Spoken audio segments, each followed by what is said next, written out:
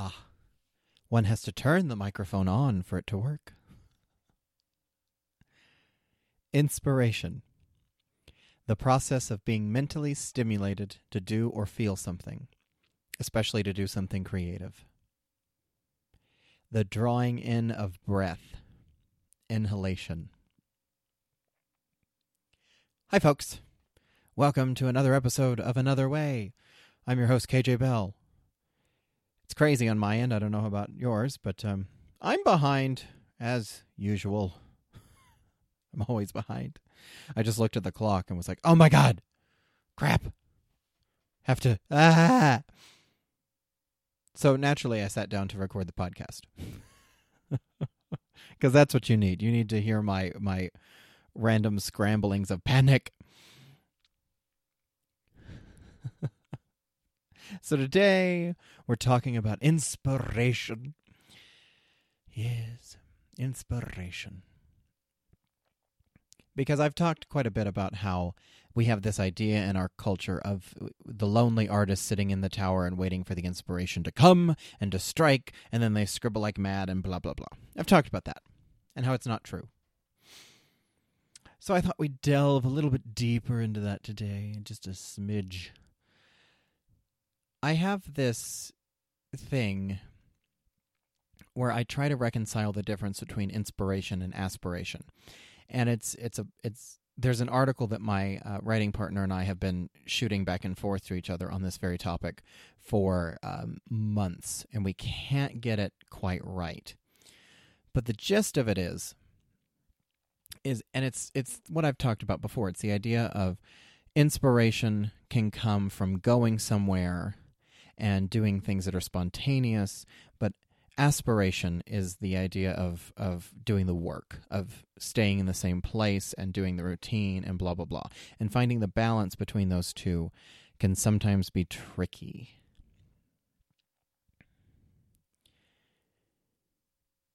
But it's a necessary balance that we have to find,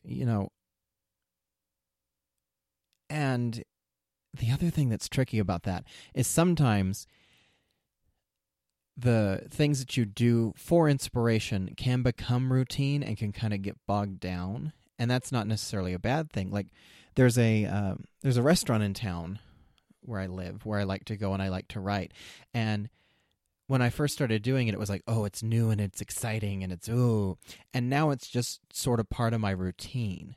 So I find that I don't get inspired in the same way when I'm there anymore. It's much more like it's like an office where I go to write now. And again, that's not a bad thing. It's like, I think it's like any other relationship where you have a period where it's like, oh my gosh, this is so awesome and so good, and like honeymoon period. And then you have to settle and kind of get into like a routine and a rhythm that works. At least I assume that's how most relationships work. But,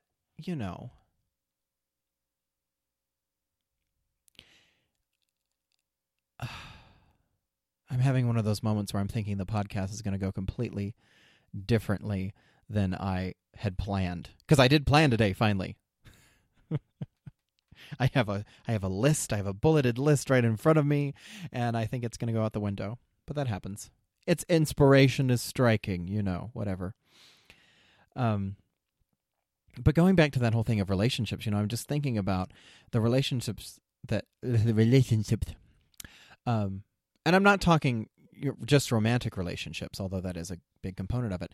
Right now I'm thinking about the relationships I have with a couple of really good friends of mine. How in the beginning it's just a constant discovery of something new about that person, and you're having a good time, and it's like, oh my gosh, you like this, I like that too. Oh my gosh, you don't like that? Well, I do love that. And just this, it's a constant firing of newness, But then you settle in, and once you've known somebody for a long time, you don't necessarily have those new discoveries all the time about them, although they do come up. It's funny what I discover about friends of mine that I've known for years. It's like, really? Okay. It's surprising, but it doesn't happen as often. And in fact, I would say it's more surprising for that very fact because it is such a rarity. But you settle into a routine and it becomes sort of comfortable, and you are able to connect deeper. And I think this connects back to this whole discussion of inspiration versus aspiration, because if you are constantly working on something, like whenever I am consistently writing at my desk in my house, I am consistently getting work done.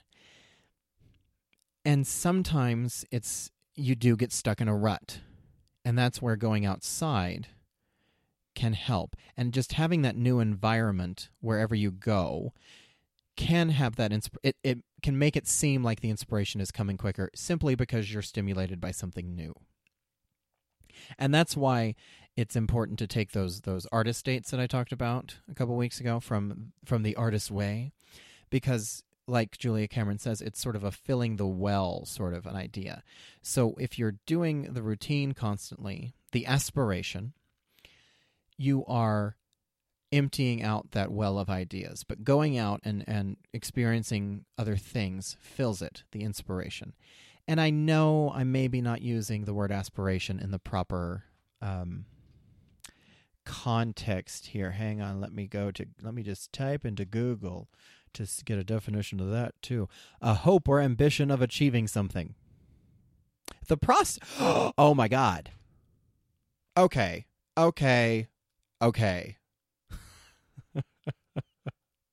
I love these moments. So the second definition of inspiration that I'm looking at right here is the drawing in of breath, inhalation, which I hope you heard the smile in my voice as I read that at the beginning. And then I'm looking at aspiration here, and the second definition is the action or process of drawing breath. Okay, yes, this is exactly what I'm talking about here.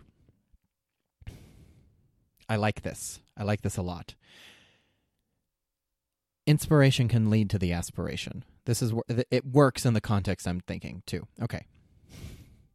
I am stretching it a little bit because the idea I'm presenting to you is that inspiration is, the idea of spontaneity and variety and blah, blah, blah. And the idea of aspiration is routine and consistency and working toward a goal. And it's not wrong. It's just not the rightest definition, I think, in the way that I'm using aspiration. But if we think about it in that breath context, I really like this idea. Because it fits with that idea of inspiration turning into aspiration over time. Inspiration plus time equals aspiration, maybe? E equals MC squared? But it's important to find inspiration. And I do think that there are times, if you're anything like me, there are times where you have to go looking for it. Because I was just writing about this in my practice last night, about how some days I just wish the world would leave me alone and I could just stay in my house and only go out when I want to and not have anybody talk to me because I'm a hermit. And I know that's not good. I know I've seen the studies that show that that's bad for you. So I'm not advocating it. But I'm just saying it's a tendency I have. So you have to go out and seek the inspiration sometimes. And going out and seeking that, it doesn't mean necessarily leaving someday I won't trip over my tongue. It doesn't necessarily mean leaving the house all of the time. Books are a fantastic way. Documentaries are a fantastic way. I always say that the day that I stop learning is the day that I die, because I never want to not be learning stuff. I hate being, and this is just something that's happened as I have become older. I used to love being the smartest person in the room. I loved it. Now, I don't want to be the smartest person in the room. I want to find somebody who is smarter than me and talk to that person. And I think that takes time to get to that place. It's funny, in a similar vein, I was talking to a friend of mine the other day about a couple of choirs that we sing in. And she had ended up next to somebody who sings very, very well and has a doctorate in like choral and vocal technique. And she said it was just nice to sing next to somebody who is a lot better than me. And I said, yeah, that must be nice. I'm that person in a lot of the choirs I sing in. And I don't want to be. I enjoy singing with people who are better than me because it makes me better. And it's the same for learning. If you find people who are smarter than you, you become smarter. So you just have to do a lot of learning. And whatever that means to you, taking classes or reading books or just going out and walking around. I've been doing this thing lately in the town where I live because I'm moving very soon. And I realize that there's a lot of the town that I've never seen before. So I've been doing this thing lately where I've just been taking walks just in the neighborhoods and just looking. And it's amazing the buildings that I have walked by 1,000 times before and never really seen. It just is shocking to me. But I saw a house the other day that I was like, oh my God, that is the house that I have been thinking of for this one of the writing projects I have. This is the house that I have been trying to envision. And now seeing it on the street, it's like, okay, that helps. So you just got to get out and find stuff. And here's the thing about the artist date concept.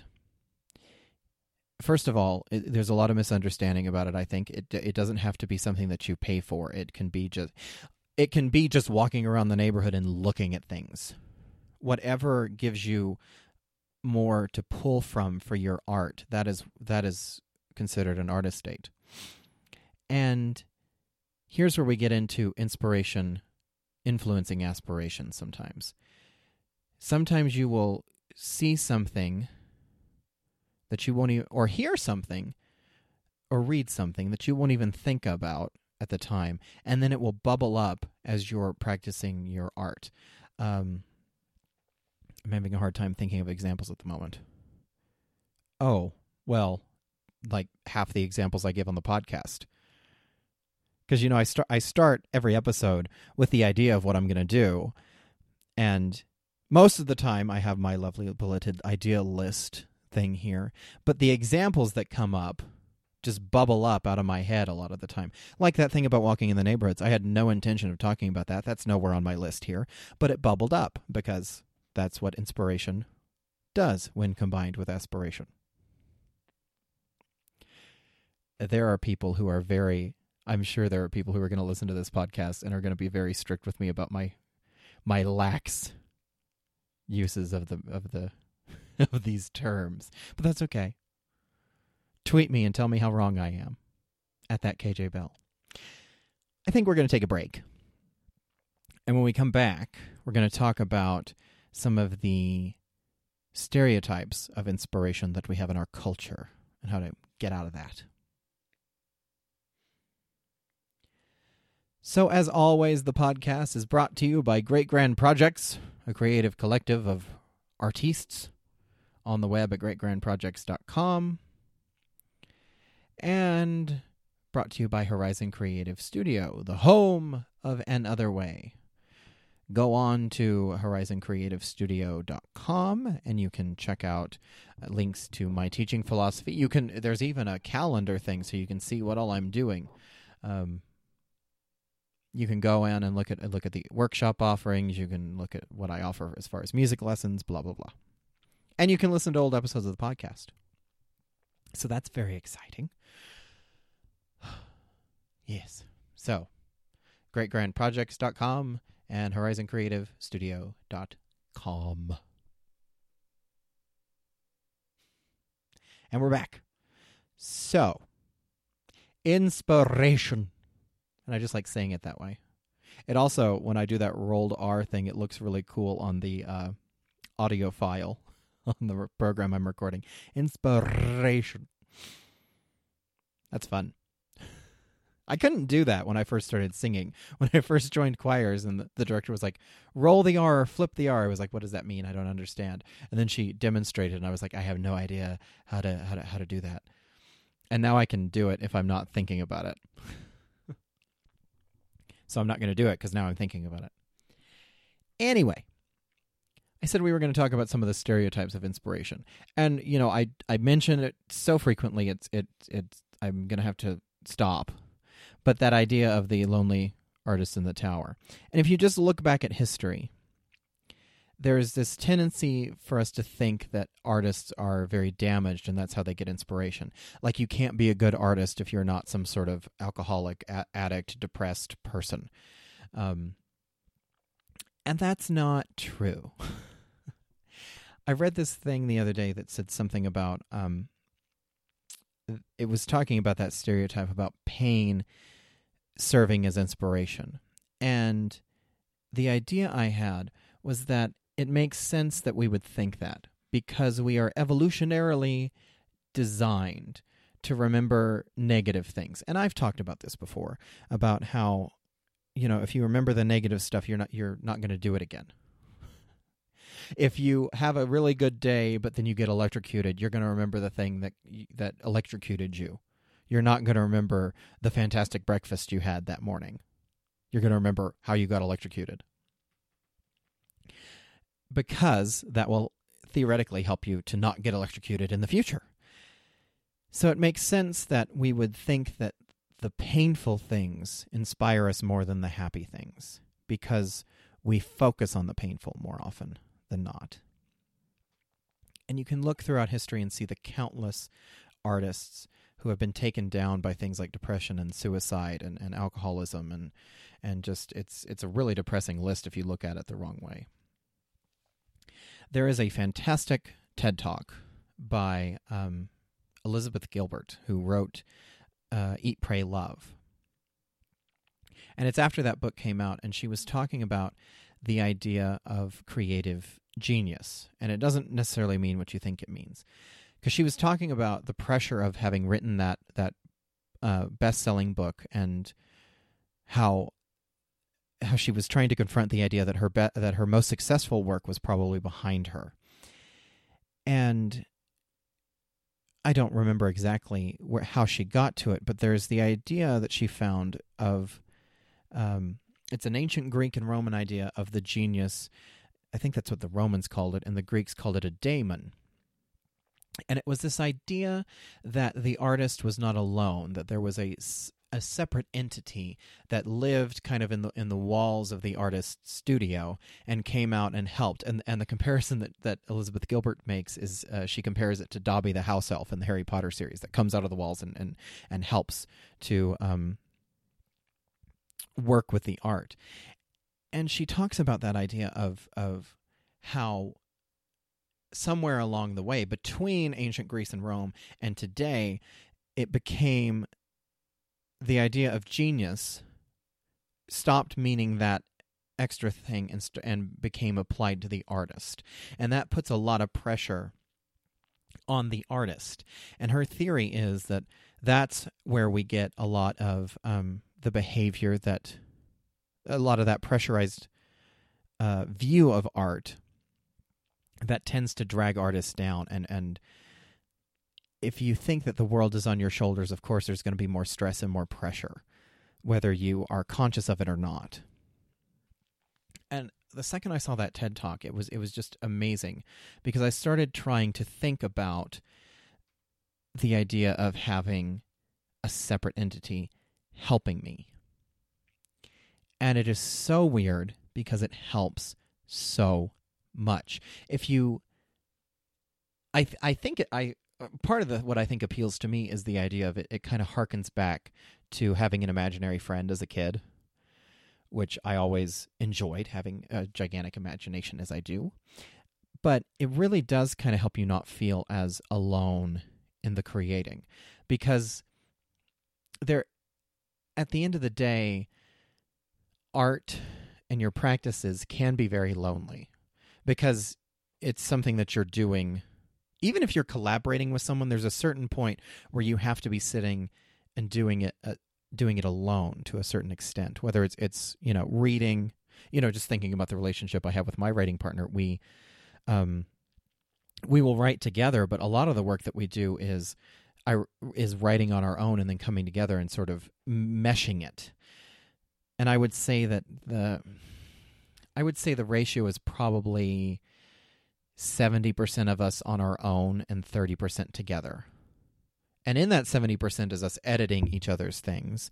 But for the most part, it's we're alone in a room with just us and the pen. And so it can be a very lonely idea. But if you think of that idea of having a genius that can help bring you inspiration, I find it very helpful. I write to mine every day. The way that I start my morning pages out is the very first thing I write every day is that mantra I say at the end of every podcast. It's okay to be an artist. It's okay to create. It's okay to be exactly as you are right now. It's okay. You're okay. I'm okay. I write that every day because it is so important to me. Then I write a little thing that I stole from RuPaul, which is... Dear Universe, I ask that you help guide my thoughts, feelings, and perceptions. I release this day to you. And sometimes I vary that depending on how I'm feeling. So it's basically a prayer that I'm writing in all my... well, listen to the Faith podcast and episode, and you can dive deeper into that. And then the next thing I write every single day is a letter to my genius. And it's usually something along the lines of, Dear Genius, I come to the page to meet you. And at its simplest form, it's that. Dear Genius, I come to the page to meet you. I hope that we can use our time together to do some worthwhile creating. Let's begin. And some days it's, Dear Genius, I come to the page to meet you. I'm sorry that we didn't get as much done as I wanted to yesterday. Dear Genius, I come to the page to meet you. I hope that you can help me pull myself out of this rut or whatever, Since I've been doing that, I found it very helpful. It's strange and it's bizarre, but it helps.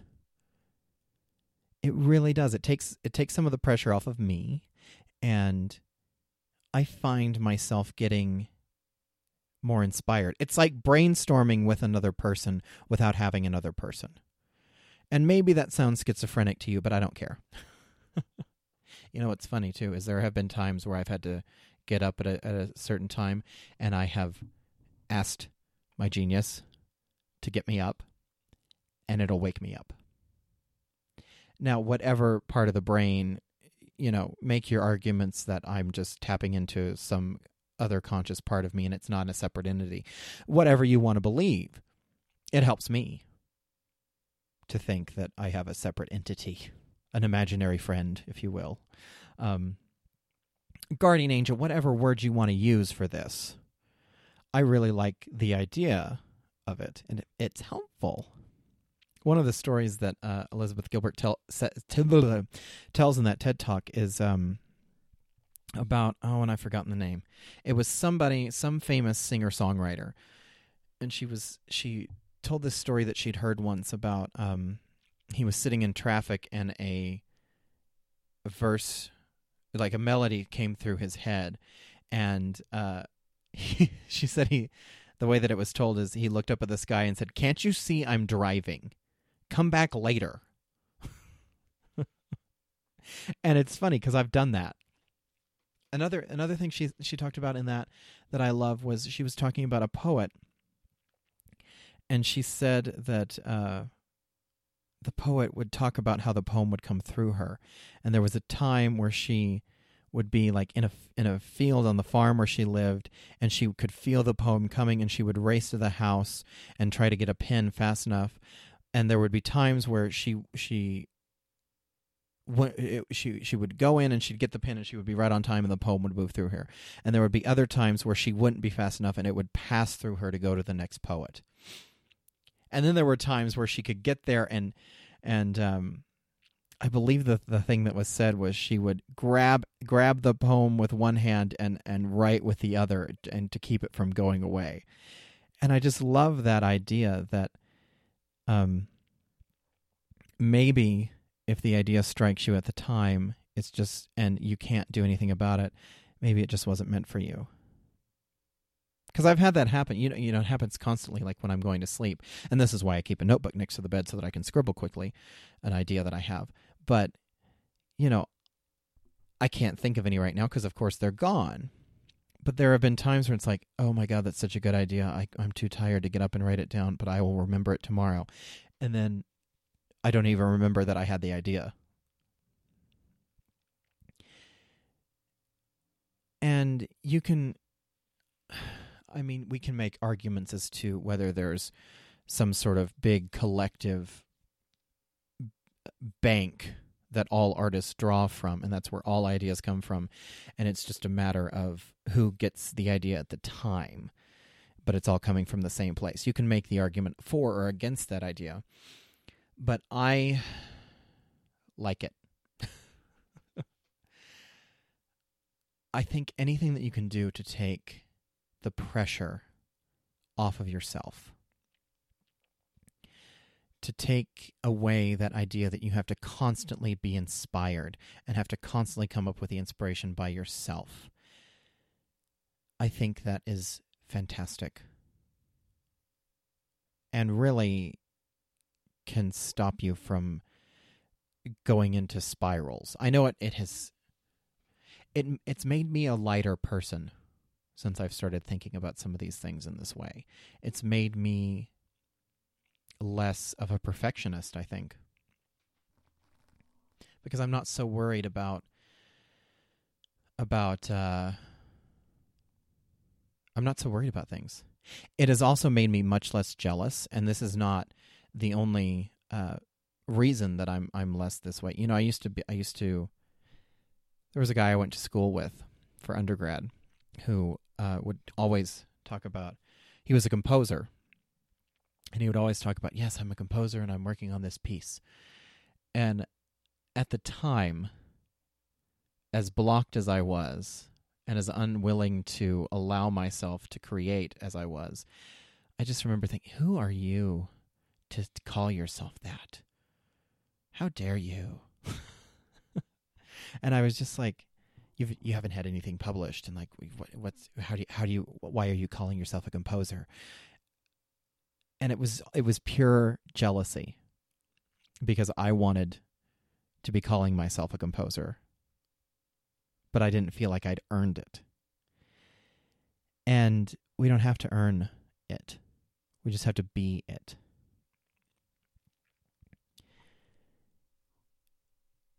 And maybe that's tangential to inspiration, but since I've been thinking about this idea of inspiration coming when you can ask for it. That's the other thing about the genius idea, is it's so silly. It sounds so silly, but there have been times where I've said out loud, help me.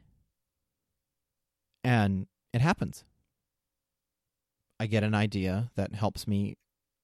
I get help. And again, make whatever argument you will. You know, the person I was a couple of years ago would argue with me now to no end about how stupid all of this sounds. But if it works, it works. You know, the CD player in my car right now, I have to hit it. Like, I have to hit the eject button and then I have to smack the dash for it to eject the CD. Like, that's not how the thing is supposed to function. But that's how it works. And yes, I can go and get a new stereo and fix the problem. But what I'm doing is working. And that's probably a really labored metaphor. But the point is, don't let anybody else, including me, tell you what you need to do for your own inspiration. If something inspires you, it inspires you. And don't be embarrassed by it. Don't try to dismiss it. Just go with it. You know, I think I've talked about this. I've recently got an Instagram, and I'm doing this project where I'm trying to take a photo every day and post it onto the Instagram. You can follow me at that KJ Bell, by the way, if you want to see that. And so I'm doing a lot of that on these walks that I talked about, where I'm walking around the neighborhood. And because of the nature of the time of year it is, it's spring, there's a lot of flowers coming up, and I keep taking photos of flowers. And I'm like, that line from Devil Wears Prada runs through my head, and it's actually what I've been captioning a lot of these with. Florals for spring, groundbreaking. But if it is pretty, why shouldn't I? If it's inspiring to me, why shouldn't I? There's no reason not to. So, go out, find your inspiration, combine it with aspiration, and you should get somewhere. Yeah. I guess that's the point of the day, isn't it? All right. So, check out horizoncreativestudio.com. Follow me on Twitter and Instagram at thatkjbell. And let me know you're listening. Rate us on the iTunes, too. Rate the podcast. That's supposed to do something about, like, promotion or something. I don't know. But let me know you're listening and that you're enjoying or not enjoying. Maybe you're not enjoying, in which case you should stop listening. All right, folks. It is okay to be an artist. It is okay to create. It is okay to be exactly as you are right now. It is okay. You are okay, and I am okay.